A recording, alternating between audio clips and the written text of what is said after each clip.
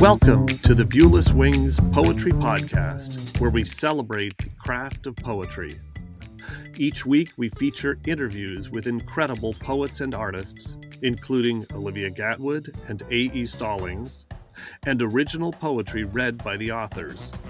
I'm your host, James Moorhead, Poet Laureate of Dublin, California, and author of Canvas and Portraits of Red and Gray. This week features the second interview in a two-part series with Daniel Ash and David J., lyricists and songwriters behind Love and Rockets, Bauhaus, and multiple other band and solo projects.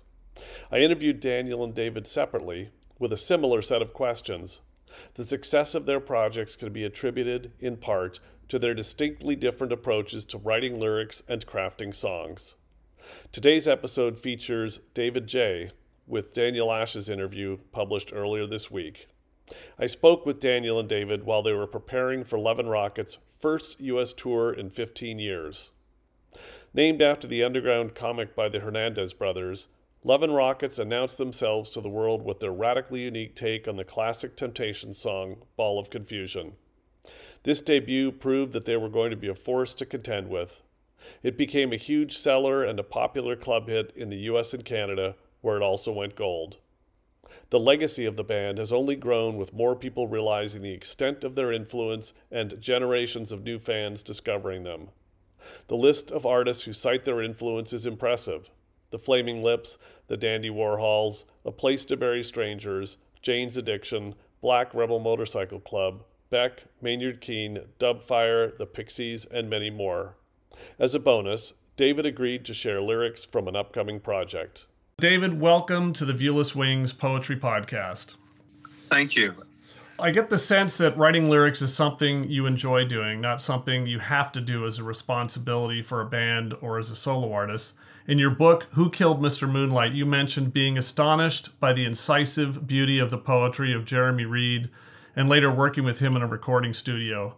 What are some of the influences that sparked your interest in writing and helped you shape your approach to crafting lyrics? As far as poetry, the first poetry to really grab me, I suppose, was Dylan Thomas at school. And I was very, very arrested by that, to such a degree that I started to emulate Thomas. And my English teacher took me to task over this, and one time wrote in, I was particularly proud of this poem, but it was all, Bible, black, crow, black, a lot of black in there. And he's scrawled in red, "This is Dylan Thomas, not you, be yourself, see me." So I saw him afterwards, and he explained, and I understood what he was talking about, but that was a big influence. The same teacher was Mr. Elderkin, was our English teacher, and he was very influential. And he was a bit of a maverick. He was one of those classic maverick teachers who would really sort of march to his own drummer. And he wasn't in favor with the other teachers there. He was a bit of an outlier. Mm-hmm. Consequently, he would go off of the syllabus and he'd really introduce things to us that he thought we should know about. To the degree of actually not talking about literature at all, but how to wine and dine a young lady. Things like that are indeed important, But he also, he taught us about the war poets, Siegfried Sassoon, Wilfred Owen. But he would literally sometimes throw the class, the book, that we're supposed to be reading from, across the room, and bring out something else, and we'd read from that, D.H. Lawrence, or some filthy poetry that had artistic merit. And one time he came in and he had a record player set up on his desk, and this was extraordinary. We'd never seen anything like this. Yeah. And there's the usual sort of chuckling and uncomfortable noises. And he just waited for us all to settle down. And then he didn't say anything. He just put on a record. And he played Bob Dylan. Mm-hmm. Didn't say anything. Let it play to the end. Took that off.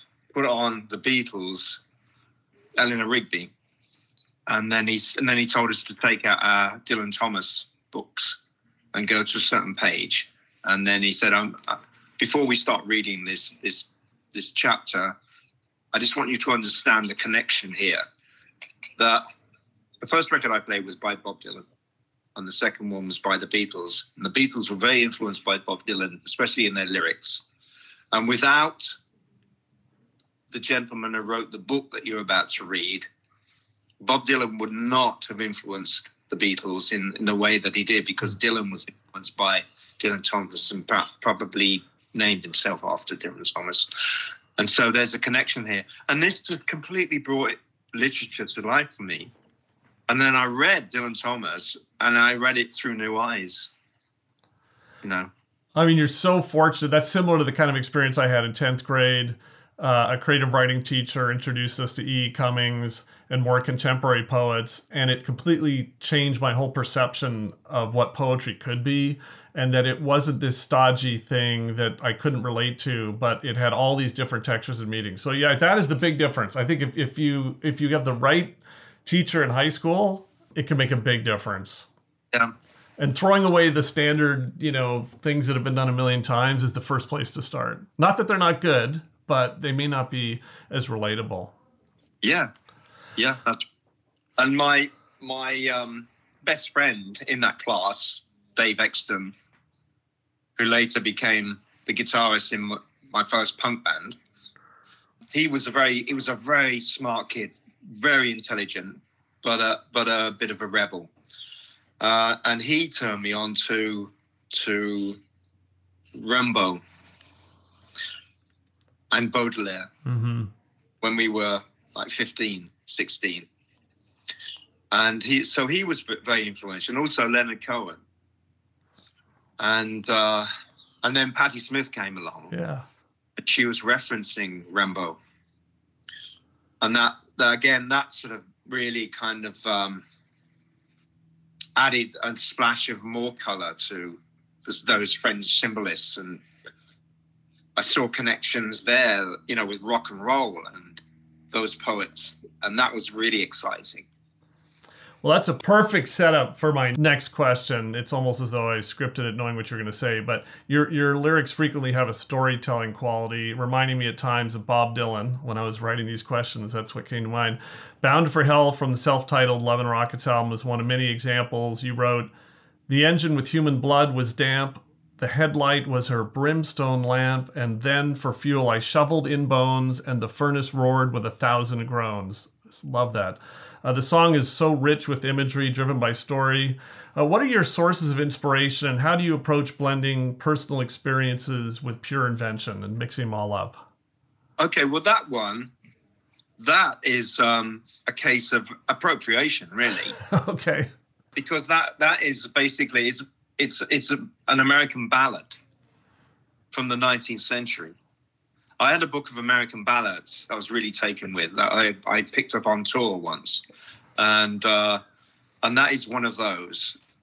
And I elaborated upon it, yeah.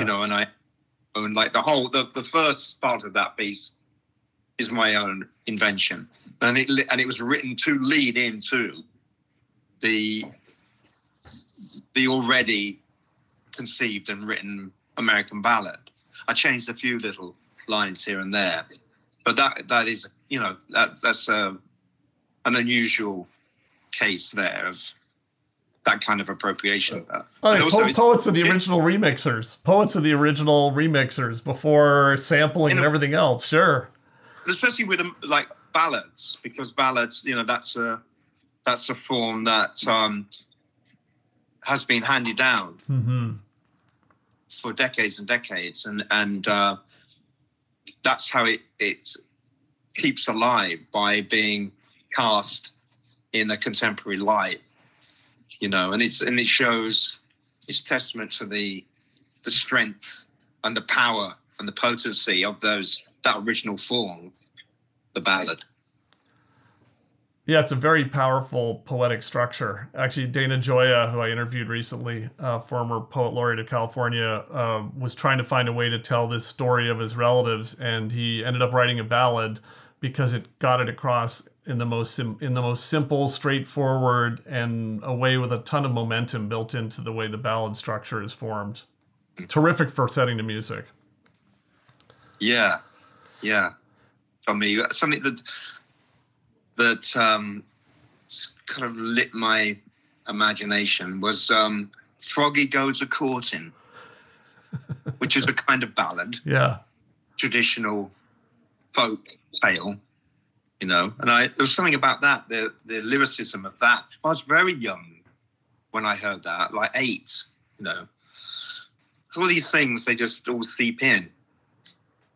Yeah, especially if you get them early enough, then they plant a seed that if it's later, it can still be planted, but it's much harder.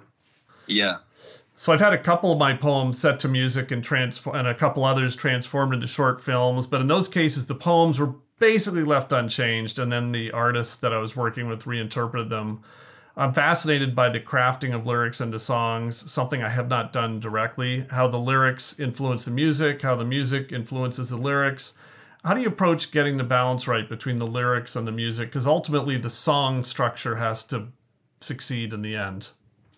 Well, with me, it's nearly always the case that the lyrics come first, and usually in a burst, like a dam burst, and it just comes out in the flow. Quite often, the first line will dictate the kind of meter and the flow of it, the rhythm, and I just go run with that, and then I have that form, and then I'll pick up a guitar. Very rarely a piano, sit down at the piano, and it's the form of the lyric that really dictates the form of the music, the structure, and it's very easy for me to add the music once I've got the lyric down, and then it's a matter of going back and honing the lyrics, just burnishing. So maybe drill in a little bit on that burnishing. What are the things that need to change to make it, the types of things that need to change to make it work as a song that you may only discover when you've started introducing music? Sometimes you can change the tense, so it's like past tense becomes present, future, or it can be the little words in sentences, the but or then. You know, the little words that influence the context. Mm-hmm. Mm-hmm. You know what I mean? There's little subtleties. That's what I mean by like honing it. So on this whole topic of revising and tweaking and getting it just right, how do you learn from the way audiences respond to your songs, to the extent that they're singing along with you, to what they respond to, what they don't respond to? I realize it's different than like a stand-up comedian will take a year to hone a set, and they're working the same jokes and throwing them in and taking them out and modifying them. But there's a lot of work leading up to a tour where the album's been cut, so there's a version of it that's kind of been locked in, and there isn't as much of that. Maybe a new song gets sprinkled into the thrill of audiences here and there. But it's not workshopped with the audience in the same way that a poem is workshopped or a comedian. So do you learn anything from the way audiences respond to music that you can actually do anything about? Absolutely. Yeah. I mean, a song that comes to mind that's a good example of this is one called Goth Girls in Southern California. Yeah. And I recorded that very quickly after writing it. And it has evolved since that recorded version. And I've for several years, I played a lot of house gigs, so living room concerts, literally in people's living rooms, very intimate, and I love doing those shows. Mm-hmm. And of course, have a very intimate connection with the audience, and you can hear the most subtle reactions, you know. And what I really love is a titter and if not a hearty guffaw. You're talking about, it's funny, you're talking about a stand-up comedian, but I like to get the laughs, you know, and I do like sprinkle a lot of these songs with little witticisms, and that's a good example. I mean, it has a comedic element to it, let's say, And so I would sometimes in the spur of the moment change a line, and I'd get a reaction, a noticeable, like a laugh, and I think, oh yeah, that works. So then that would become the new fixed lyric. And I have gone back and in some cases re-recorded songs because they've mutated so much. There's a song called Crocodile Tears and the Velvet Cars, which really mutated, and originally that was a bit of a put-down song directed at somebody else, but then I didn't really feel comfortable with that later on, so I changed it into the opposite, and it was self-reprimanding, and I like that form. And I also felt more comfortable with that form, the self-deprecation, so I am the bête noire, of the subject. And then it became, that song became both somebody else and myself. Then it went all the way around to how it originally started, but with different lyrics. So that's a good example of a song mutating over the years. So that's fascinating. So it sounds like that if it is possible to do, a song can really benefit from getting tested in front of an audience, a real audience, maybe not a stadium audience, before it gets locked in, and find ways to do that. Yeah. And with that song that I mentioned first, the Goth Girls in Southern California, how that came about was that I had a guitar. I had an endorsement deal with Taylor Guitars in San Diego, and they'd given me a couple of guitars, and one of them, I had a problem with one of the guitars, so they were setting that up for me, and I had to go down to pick up that guitar. So I was driving down, approaching their workshop, and I saw, it was a blazing summer's day in San Diego, and I saw this very cute goth girl with a black parasol, with funereal garb and a little Orient, funeral dress and little booties, and from the back, it was just so sort of charming. And there's the whole notion of, that I see this a lot. And that title came to me, Goth Girls in Southern California. And then I was just kind of on fire with that idea. And when I got into Taylor Guitars, my guitar wasn't ready. They said, it's going to be about half an hour. Here's the guitar, amuse yourself. So in the green rooms, so I just sat down and I wrote this song. I wrote that lyrics out, and the music came. By the time I got my guitar back, the song was done. Then I recorded it a couple of days later. So that's an example of that flash of inspiration. Yeah. And I've had that feeling too, where a poem just falls out of me, and I must have been cooking on it subconsciously for a while, and it just was ready to be taken out of the oven, and then poof, here you go. Yeah. Yeah. So my Gen Z younger daughter is joining me for the upcoming Love and Rockets show in Oakland at the iconic Fox Theater. If you haven't performed there, it's an incredible theater. And I'm going to see you guys tomorrow. I'm recording this the day before Cruel World, which will be fantastic. Yes. It didn't take much convincing to get my younger daughter to come along when I connected the dots from Love and Rockets to Bauhaus, and I gave her a playlist covering a subset of your extraordinarily rich catalog. She had a question that she wanted me to ask, which is, how do singer-songwriters perform very personal songs night after night without losing it on stage? Or maybe if it's a song that isn't, something you have a really tight personal connection to, how do you keep the energy and emotion in the performance without the emotion overwhelming the performance? Or the other way around, you've just sung it so many times, you're just sick of it, but you have to pretend you're not. Yeah, that's a really good question. It's a matter of mentally tapping into where you were at when you wrote that song. Sometimes I take the original lyric sheets around with me, and it's things about those sheets, like a coffee stain, or just the way I wrote a word and crossed one word out and wrote another word. That is a mnemonic device that brings back very readily, to a degree, where I was when I wrote the song.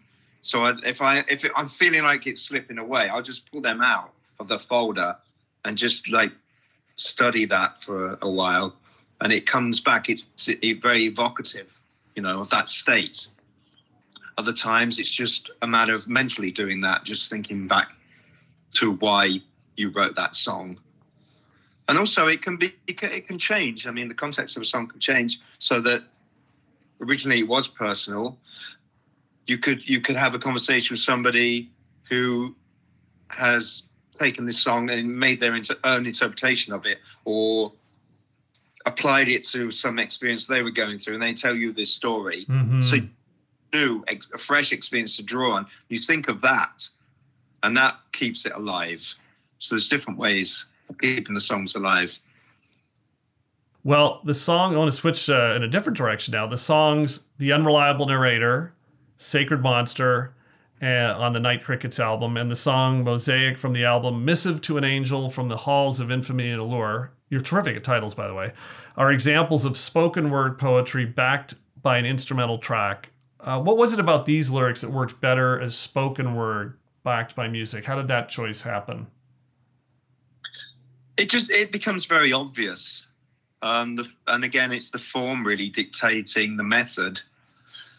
And it's not something I have to really think about or, mull over. It's just very obvious to me. Oh, this needs a spoken word interpretation or performance, or to get it across, it's very clear. Sometimes you get a song where you've got a section that's spoken word and the rest is sung. But again, it's just really obvious to me what the form should be. Yeah, I think that's in the category of questions that I ask other poets in the podcast, or people ask me, where it's hard to put my finger on it. You just know from enough experience and intuition what it needs. Yeah, it's more intuition than anything else. Well, as a poet, collections of poems are typically written over years. Each poem's written as a standalone piece of art, usually, not always, but usually. Finding a way to turn individual poems into a cohesive book happens after the poems are written. You have to kind of figure out how to put them together. When writing lyrics, what role does the band you're writing for play? The expectations of the band's sound, the expectations of the fans. How does that play in crafting the lyrics? And what role does the album you are creating the lyrics and the songs for play in this mix of creating a unified thing? And I still love albums, and I hope the album as a concept never goes away, even though the physical form, whether it's vinyl or CDs, is, although vinyls has come way back, clearly. But that concept of a contiguous block of things that fits together in some way. So talk to me about how you think about that. Well, really, it doesn't, it's not an imposition on the material. The material just comes. Mm-hmm. And once it's there, or even when it's in the process of becoming, it becomes very clear what its ultimate destination will be, whether that's a solo record or with a band, and which band. Yeah. Maybe it's something completely new and I have to find the band, which I have done many times just for that session, So it all comes from the form. I don't sit down and think, I'm going to write a song for Love and Rockets. I just write something. Yeah. Oh, that could work with Love and Rockets, or that's obviously Love and Rockets, or this is a solo thing. This is very personal, so that's the answer. Yeah. So it's interesting. So once you've written them, they may naturally slot into one thing or another, or some new thing. Is that kind of how Night Crickets came to be, as an example of that? Well, Night Crickets came about, due to the pandemic, we were all in different locations, and we wanted to work together. And we, as an experiment, we tried a couple of tracks which really, really came together very quickly and very well, and we decided to carry on. And we would just take turns in trading files. and just keep that going until we all agreed that the track was done. And with that, with my lyrical input for that, it's a bit different to I've worked in the past, in that it was usually very spontaneous and down to like the day of the session or the day before, and it was just scraps of bits and pieces lying around, just notes, half-written lyrics, newspaper headlines, newspaper articles, stuff I'd overheard on, on TV, on the radio. So a real sort of a bit of a montage, in effect, came into play there, and it just felt right for that project. Love and Rockets has created some extraordinarily beautiful songs, and I think one of the things I really enjoy about that project in particular is the way it combines such distinct styles, and likely that's because you and Daniel, who I spoke to, have very distinct and different ways of approaching things. Some beautiful song examples that immediately come to mind: Rainbird from Earth, Sun, Moon. The poetry, the melodies, the sound structures, the whole way it's crafted really is magical. And you wrote, Rainbird swoops through the chimney pots and Rainbird flies to the edge of a gilded cage, hiding in the spotlights of a famous stage. He tries to become invisible whilst stealing the front page. I think in particular, you truly write things that are standalone poems, whereas there are some lyrics that in the absence of the music, they've lost quite a bit. Clearly as I'm reading that, I'm immediately thinking of the music, and they're inseparable. At the same time, though, I think if I saw the lyrics by themselves, they would be really rich. So talk about how you approach the sound, and especially these songs that are so hauntingly beautiful. I mean, just where that comes from, knowing that that's not really answerable in any concrete way. That song I wrote about Daniel, reticence over wanting to carry on and make music, which it has been the case for years and still is. And we'd made 2 albums with Love and Rockets, and it was successful. And he had cold feet about doing the 3rd album for various reasons. And so I wrote that song when we didn't even know if we were going to make a 3rd album, and it was about him. And I only told him that it was about him once we made the album. Maybe a way to think about it is the emotion of like that. It's just such a beautiful, there's an maybe when you write a lyric, does an emotion get attached to it, and that emotion then translates into the style and the type of music? It's that connection of dots I find so fascinating. Yeah, always. Yeah. So, yeah. And as I say, I usually write the lyric and then I'll immediately pick up the guitar and write the music. And it's very rare that music doesn't come. Mm-hmm, mm-hmm. So you have to see that the lyric is very fresh. It's newly conceived, and it's very readily present in my consciousness. So that consciousness goes into what I play on the guitar, and the way I won't think, I won't think what I'm doing. I won't think about, that chord could work with this. I just start moving my hands over the fretboard, and sometimes I'll quite often I'll tune the guitar differently, put it into an open tuning, and that's really random. Mm-hmm. And my pure instinct, and I'll just be tuning something, the E down and the A up, and it's all over the place, and I'm just like, I don't know what I'm going for really, but I'll know when I hear it. Yeah. And I just keep doing that until there's something there. I hear that inside the guitar. I'm gonna fish that out, and I just like fine tune it. Then I'll have this weird open tuning, and then I'll just play with that. And then a nice thing about that is when you've got an open tuning, because what happens is that the chord shapes no longer make sense, because I know what those chord shapes should sound like, but you're making the same shapes. It sounds completely different because the tuning is different. So that makes the whole process very fresh again. And I no idea what these chords are called, if they are called anything. But I just know when I'm playing the right chord. And I mean, like that song Rainbow, that's a very unusual rhythm as well. I've never played that rhythm before. It's quite a hard kind of hard little rhythm to play that, especially when singing it at the same time. It's weird, but that just came out, you know, and those chords came out, and it felt right. I can't explain. I mean, this symbiotic, what I'm taking from this, and it's different than from other songwriters I've spoken to, this symbiotic relationship between the words and the music and the music and the words. That's really fascinating, as opposed to other bands where everyone comes in with riffs and then someone has a task of kind of, which they may not necessarily enjoy, of creating lyrics. Whereas for you, it seems like it's completely organic. Like the lyrics and the music, they just come together. Yeah. So a couple more questions. So while many Love and Rockets songs have individual credits for words, songs including It Could Be Sunshine, Hot Trip to Heaven, and My Drug have shared writing credits. In the situations where the writing credits for words is shared, is that because they're really two separate songs that have been combined, like A Day in the Life by the Beatles, which were truly two totally separate songs that just work so well together? Or is it because it's collaborative, or was there significant editorial input that justified the shared credit, or it's a mix of all those things? Mix of all of those things.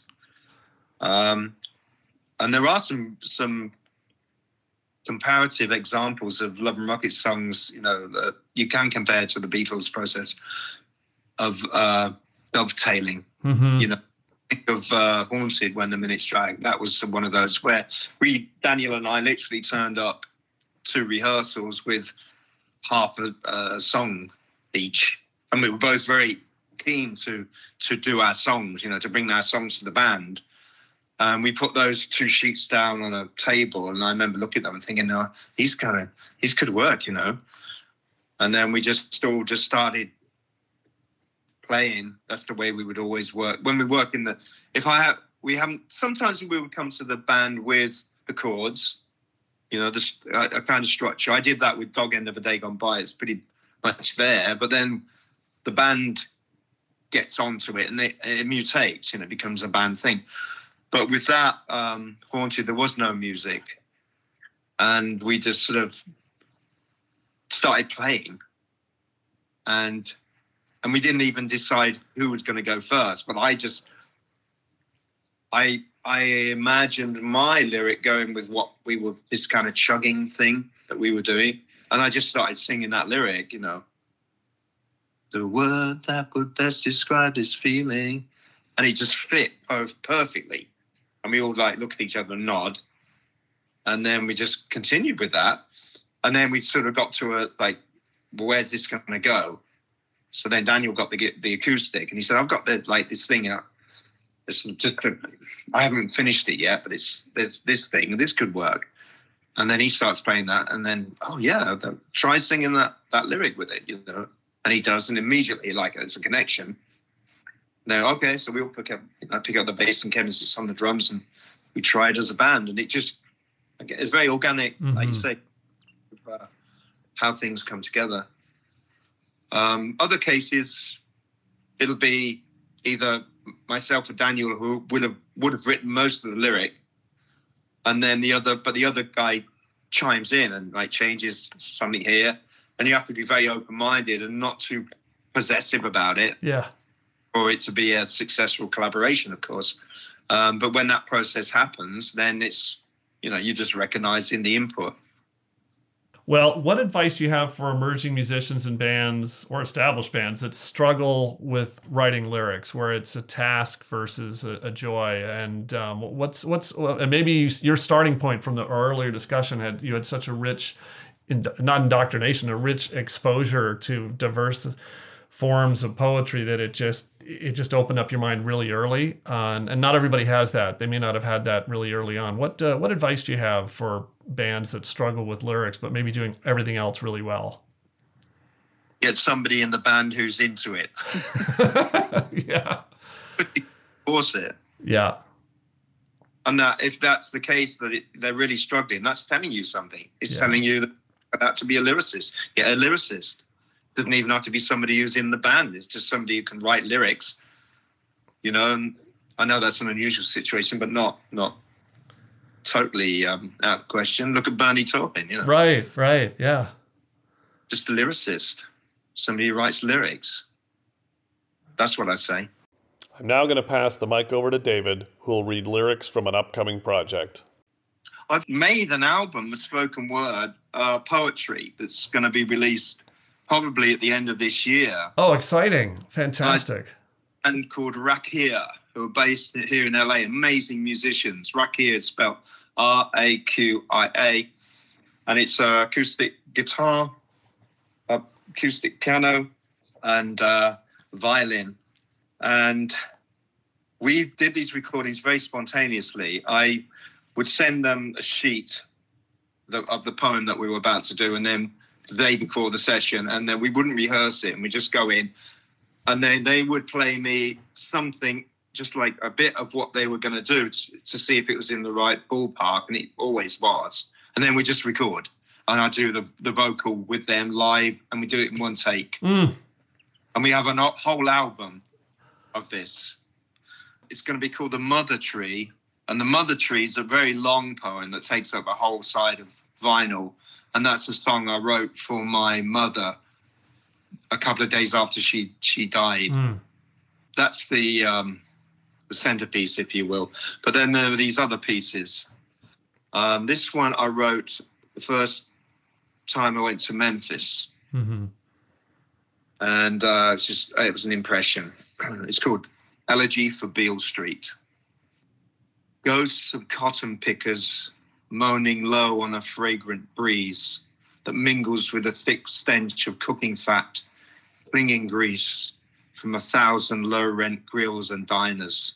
Street musicians howling on the corner of Handy Park, as they did in the 20s, 30s, 40s, 50s, 60s, even in the 70s and 80s when the wrecking ball moved in. Gob iron and green bullet classed like a precious thing, and French kissed for tips for the hell of it, as if in prayer. More ghosts crowding in. Robert Johnson, young and handsome, brilliant and doomed. Fury Lewis, Memphis Slim, Memphis Willie B, Son House, Sleepy John Estes, Blind Blake, Sonny Boy Williamson, all ghosts now, crowding in. Hard toil and sweet salvation, wood and steel and sweat, a sawn-off bottleneck for a slide, a guitar made from a cigar box, chicken wire and nails. This music needed like food and drink, substance for souls beaten down and bleeding. Warm southern nights of old times, jazz spilling out, mixed with profanity and laughter from the holy bars on Beale. Card sharps, quick as lizards, making their killing play. Bruised angel whores, presided over by bear men in razor-sharp attire. Cops turning a blind eye, unless it was election time. Pee-wee Saloon, where everything happened nightly. Where W.C. Handy invented sheet music and the craps game never died. Gone, all gone now. And you have to look hard beyond the new neon in order to see the thing that it once was. But something of the soul remains. That flame was a fierce and burning, blazing light. That flame was a fierce and blazing light. Oh, wonderful. Wonderful. And that reminds me of an experience I had last year where we had this intense go into a museum, write some poetry. A week later, clean it up a little bit. And then we did a performance where there was a jazz duo and they didn't get to see the poem at all. I just got to whisper in their ear 10 seconds before the gist of the poem is this. And then I started reading and they improvised. And it was the most amazing experience. So it's a more extreme version of what you just described. Yeah, it's really magical when you don't have that much time you don't have any time to think about it. You just do. Yeah, well, I'm a great believer in that. So that's one of the pieces. And of course, it has the context of the music, which is great. I mean, it has this really kind of bluesy, moody piano part. And I play a harmonica on it. And so it's... that album's going to be out, as I say, hopefully later in the year. And it's going to be, we're trying to time it to coincide with the publication of my book of poems. Oh, I was going to ask. I mean, I'm so excited for that to happen. I'm really excited to see your book. Have you done that before, or is this your first collection? I didn't think so. I was looking, and I'm pretty sure I hadn't missed it. So I am so excited for that. Yeah, and they go back to the early 80s, up to a couple of years ago. And you said about, the process of putting together something like that. It's sort of comparing it to sequencing an album. Yeah. And it is like that, but it was interesting although those poems were written over decades, there's a certain cohesion there that can be pinpointed by the sequence, by I didn't do it chronologically, I did it thematically. Yeah. How one track rubbed up against the next track. And now, did you every poet I talked to, including myself, that you end up printing out all the poems and you put them out on a family room floor or a big space and manipulate them in space because it's hard to do it digitally, and other people put up Post-it notes on walls with just a reminder of the poem and find a way to and stare at it for weeks and weeks and weeks and move it around. Yeah. And it reveals itself. Yeah, it does. The pattern is there. You just have to keep playing with it. Well, I am really excited for these two projects. And yes, hopefully they line up at the same time because they sound like they'll complement each other. Well, I must mention another project as well. That's sure. Connected with all of this, because again, it's spoken word. And this is an album. It's all finished. We're going to start shopping it around, and it's the project is there's three of us: Richard Ellis and his wife Sheila Ellis, who are in a wonderful band called Annabelle Lee. Mm-hmm. Great musicians. Sheila's a wonderful singer, and Richard is a guitarist, composer. But they're both poets, and myself. And we have this project called Fugue State. And it has a particular mood to it. It's very different to the Mother Tree, because that's all acoustic and natural instruments. But this is more, there's an electronic element to it. Mm-hmm. Visors, programmed music, with some, I play bass on it, my fretless bass, and some classical guitar. So it's a real sort of combination of elements. But that's another, it's a strong spoken word record. No, I think it's really, really cool to hear spoken word set over music. It just brings something out of the poetry in such a different way. It's just really, really cool. Lisa Marie Simmons is a wonderful singer, songwriter, jazz musician who I interviewed last year, and she intersperses spoken word with like more traditional and modern jazz, and it's just wonderful to hear that mix of sounds. So yeah, of course, music is an intensifier. Yes, it's the intensifier. That's really what it's for. And when you align it with poetry, then it really comes into its own and its essence. Absolutely. Well, David, I know you got a bunch of concerts this weekend, which I'm going to be enjoying both of them, and I really appreciate you taking the time right before all that. It's been an absolute pleasure talking to you, and I look forward to all of these upcoming projects that you've shared today. I love this because it's right up my alley.